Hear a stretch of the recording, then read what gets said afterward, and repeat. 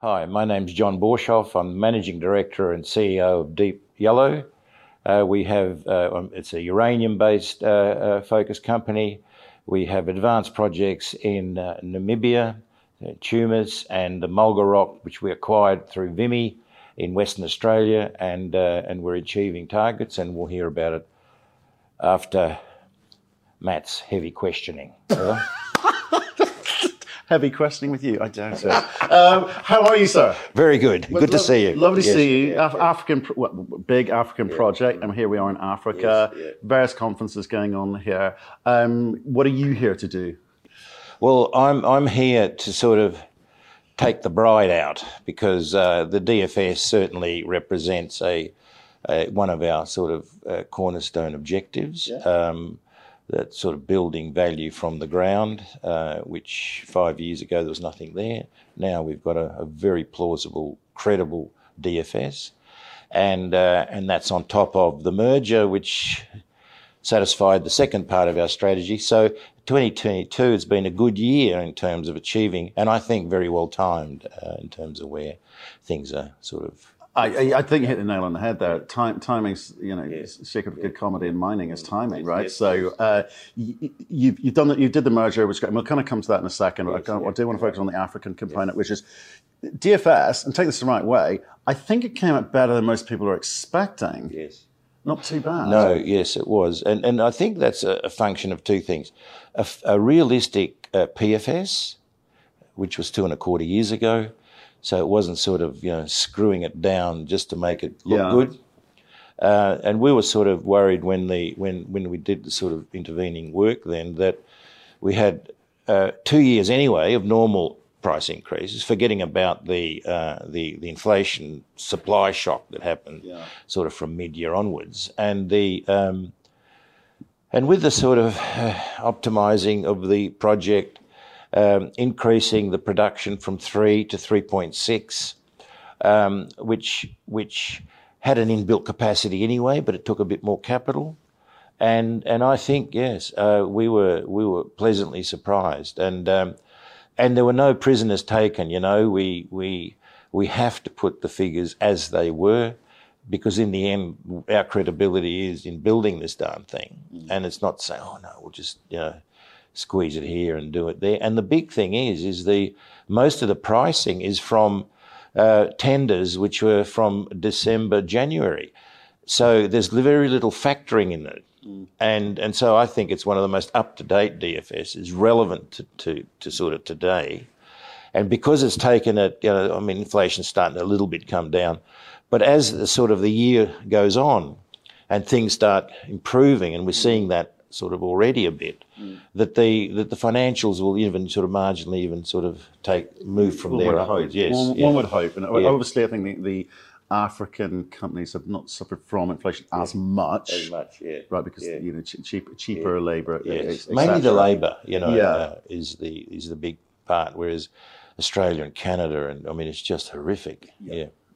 We've seen it. But on your point you make about some of the stuff that you did in 2022 did not get the credit. I don't think it happened for anyone. Didn't get the credit in 2022, but it will have meaningful impact in terms of your ability to deliver it in 2023 and beyond, right? Yes. So do you that whole disconnect between equities and commodity price was, I think, unreadable by most. But what are the things that you look at last year that you did that you think are important that we should be recognising? In terms of the general thematic, or in general, just in terms of more on the kind of on the ground stuff, which is going to enable you to actually deliver, not talk about it. So essentially, I still say the sort of quiet investment in the team, and it's a deposit on its own is useless without a team that's actually has danced together, can operate. You can introduce new people into that team, and they can sort of assimilate. And it's not just now, things are turned around. I'm going to hire a CEO or whatever it is. You can't just helicopter somebody in. It's a bigger, more complex organisation, and essentially what you're looking for is organisation, and that organisation is what builds the project and but he runs the company, and So we've been very, very cognizant of the broader deliverables, not just. And a DFS, you just see it through a technical prism. Yeah. And then how do you turn that into a real roadmap that you can deliver on, that financiers believe you that you can do it, so they'll willing to take the risk and support you. So a lot of that work in terms of just the technicals are just one element of it. And in fact, most of the questioning now will come out on peripheral issues. It's very easy, the DD, it's written, there's paper to support it or not, or how that works. But those intangibles, which are the ones that are very hard to quantify and yet are so incredibly important. Absolutely, and I think this is why a lot of companies are very keen to offload at DFS stage, because they know they can't deliver it, don't have the skill sets necessary to deliver it. I was speaking to a fund manager last year, who said out of 35 DFSs that he went through, he said 5 were probably credible on the technical and costing side, but 100% of them were undeliverable by the teams that were handing it over to. So there is that sort of thing. But Jen, I want to come back to sort of the reality, and this new reality, which is there are companies that will, and there are companies that will talk about it, right? And you and I've had the debate about low grade versus high grade, and which part of the world uranium companies will do well. And we had a conversation before we started. It's about margin, isn't it? And this DFS has allowed you to demonstrate that this is a credible company based on the margin it will make. On rates of return. That's funny, old-fashioned, isn't it? Making money. That's right. And that's what it's all about. And so everybody sort of focuses on grade. It's a good one while you're exploring to juice it up with these grades. But finally, it's how this ore body shapes up and all of the things around it, and you're making your 20 plus. 25% rate of return, and that's where it's at. If you look at it grade alone, if everybody says, it's so important, the higher grades should be achieving 40%, which they're not, and the lower grades should be achieving 5%, which they're not. So people say, well, what the hell's what is going on here?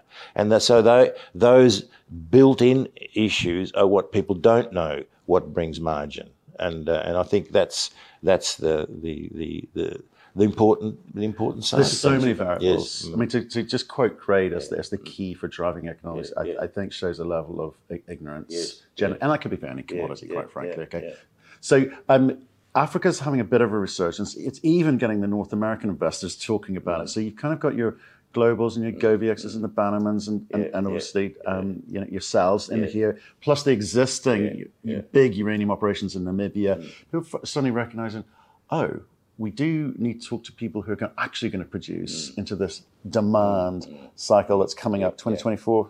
From 2024, 25, I believe it's on. I believe it's on as well.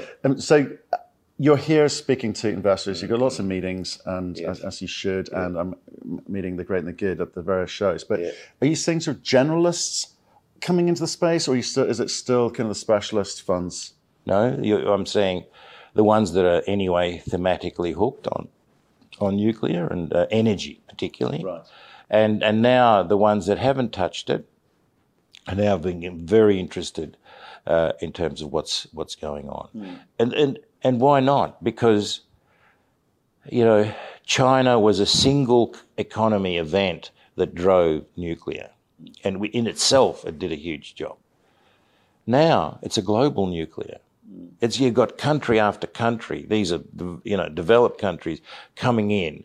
So that sort of multiple country, multiple project is a completely different dynamic, and what's going to happen in terms of, sort of investment. So these funds are now starting to see this. They're seeing it because the policy now is top down, not the sort of dreamers bottom up, trying to sort of push shit uphill. Careful. And careful. Knock that out. And so in that, new people are coming in. Yeah, and I think that's exciting. We've seen, but here's the exciting bit: is uranium. Okay, mining broadly is a very small market. Uranium's a tiny, subset of that. The size of the funds looking into for this energy security component is vast. And now that nuclear we're allowed to talk about it, politicians are allowed to talk about it, they've got permission to invest in it. How do you see it all playing out? Because there's the biggest company here is what, maybe Cameco, maybe Kazatomprom. I don't know in terms of value. Yeah, they're tiny. Yes. Some of these big American funds need secure energy.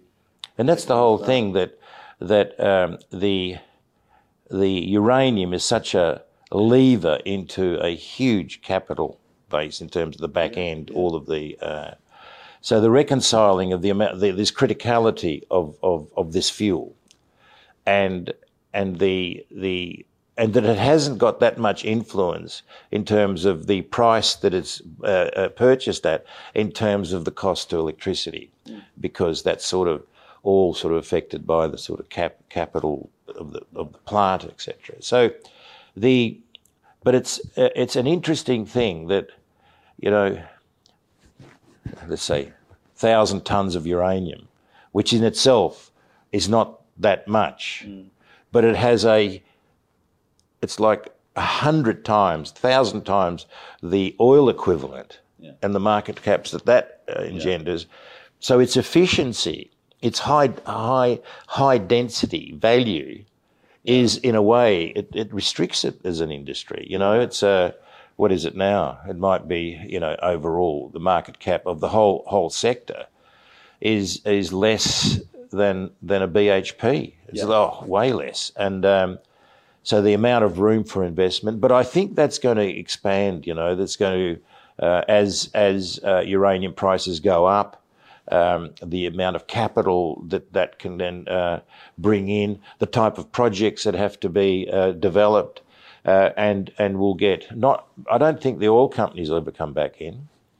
They miscalculated even on the first boom because they just didn't think. They thought energy and. But there was no comparison to oil. It's fair enough because there's such a massive market for them. This is small beer, and quite frankly, political hot potato, and they've got enough problems with people anti-fossil fuel. So I agree with you. I don't think I'll come back in either. But I tell you, the interesting conversation I had last week was the talk of again two uranium companies going to the Middle East and having conversations there. They are keen to talk. So that move there is that. These big sort of Middle East economies, they want to develop an internal mining sort of system, not just with uranium, but with all metals. My idea is that they should use all those funds and make a global mining house, of which some of that is applied within the country. But it's a little bit of nationalism there, but it's really good that they're desperately trying to establish that. And it's all to feed what their dreams are in going, into nuclear. I'll tell you something though. What these renewables, these bloody wind and solar people, they say, our wind is free, and our sun is free. Well, in a comparative sense, uranium is free. In a sense of how much impact it's got on the price of electricity, so it's not a big hurdle, and the supreme advantages of nuclear, the way in which, if anything's happened in the last 3 years, it's showing what a poor cousin renewables are in terms of overall delivery for non-fossil fuel, energy generation. It's got a place. But as I've said so much before, you need systems that can deliver a powerful lot of energy 24 hours a day. And of course, that's what the fossil fuel people do. And they've got to replace them. So where it's saying is that it's going to space renewables on the side, very important, cornerstone contributors, not as mainframe, because I'll never get to power up the global energy that's what's needed when you start bringing in industrial heat, transportation, and it's just I can't believe it. Just a distraction. A petrol car has got a fuel tank that weighs about 7 kilos of metal, that just pump them out. Yeah. And then all that's missing is about 40 kilos of petrol to put it. Yeah. So now you get 400 kilos of batteries in a car, and that's virtually an empty fuel tank. Yeah. And you've got to put electricity in the darn thing. And the electricity growth to do this is going to be about 4 to 5 times the current electricity production, which will transfer that transport fuel into transport electricity. So this whole equation of how we're going to do this, and without thinking of that overview, in 20 years we're going to do this, or 30, impossible dreams, impossible challenges, and an impossible, you've set 100 years to change. You say, okay, you might be able to do it, but in 23 years, where certain countries can't even make a decision, whether to make a bit of infrastructure, a train line or something. So these are great challenges. It's a great opportunity for nuclear. People should be proud they're in the industry and what they can deliver to it. And there's these projects coming up now that are online. Let's see who are going to get past the wire. Right. Well, it's not kind of like a done deal, is it? No, they say it's about the people being able to deliver it. And I think some of the African companies have all come timed it beautifully together. As I've always described the last 2 years, the next taxi's off the rank. Yes. Okay, which is great. Yes. And some of those will be built, and some of those will work as advertised, and some of them won't. Yes. And it may take a lot longer to ramp up, or have to get the right people in to do that. All the usual stuff, right?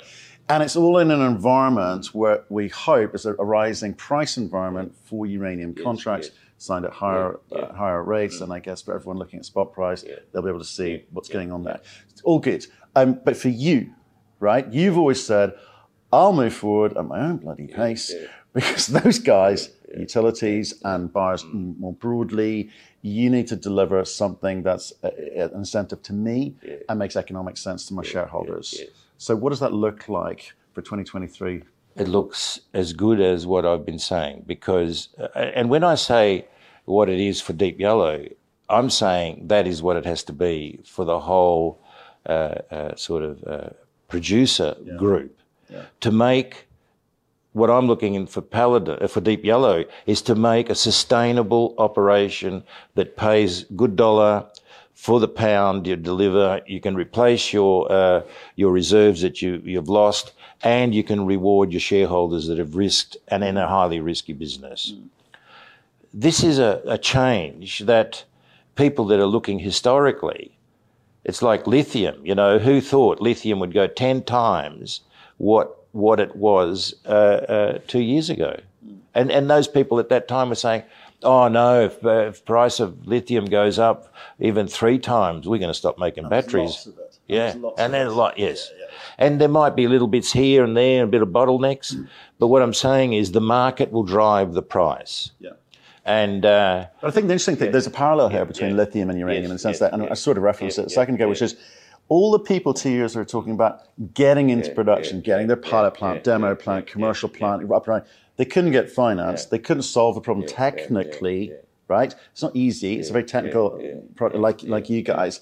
And so if you were using all the information that people were providing and taking it as read, life would be easy. Life would be fun. But it's not like that in reality. And that's something I'm interested in, the reality of mining. I think it's more apparent now. Yes, it is. And the big thing is that the battery has a conclusion. It says, I'm now in the silo of battery making. I buy material, build the batteries, and there they are. Electricity is delivered through the most inefficient organisations in the world, which are governments. So they can't be planned, to say, well, hell, if these things are being built now, I better bloody well be delivering electricity and growing it, however I'm going to do it, instead of being focused on just renewables, which aren't going to achieve target, and doing everything possible to restrict the fossil fuels, which is all going to exacerbate the whole market dynamic. And it's not going to provide that if you had private enterprise dealing with with electricity in a global sense, because a lot of it's run by governments, there wouldn't be that disconnect between what you need. It'd be just a straight business opportunity. There's a bit of private enterprise quite a bit in the US, but they've been sort of made into socialists over the years. Those big entrepreneurs that drove that nuclear industry in the sort of 70s, they're gone. These guys, everybody's looking for a handout from government, from this and from that. Yes, it's such a big sort of investment, but they're coming all together. And so that you can see it in the marketing people and saying what the growth is. You get the renewable people and they say the sky's the limit what we can do. And you get this sort of conservative nuclear industry, oh, gee, we can't say that too much. And they know in the overall it has to bloody move, but they don't give the public the opinion of how much change has to happen, which those sort of technocrats in there haven't got even life experience to understand those changes that are happening. And it's just... And then you get a Macron comes in and says, God, not only we're not going to halve the nuclear, we're going to now build another 5, 8, 10 reactors. They're great big changes. And the technocrats underneath that are sort of, looking, where's it published that there's going to be 2 reactors? Where's it this is going to happen? And so you get a disconnect between what is really needed and informing the public of that.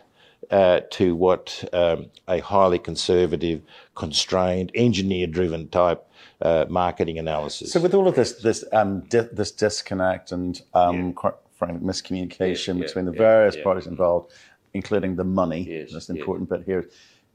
Where do you fit in? How come back to that question I asked, which is around how do you time this year? And you think 2023 is going to be great, but what do you need to do in 2023?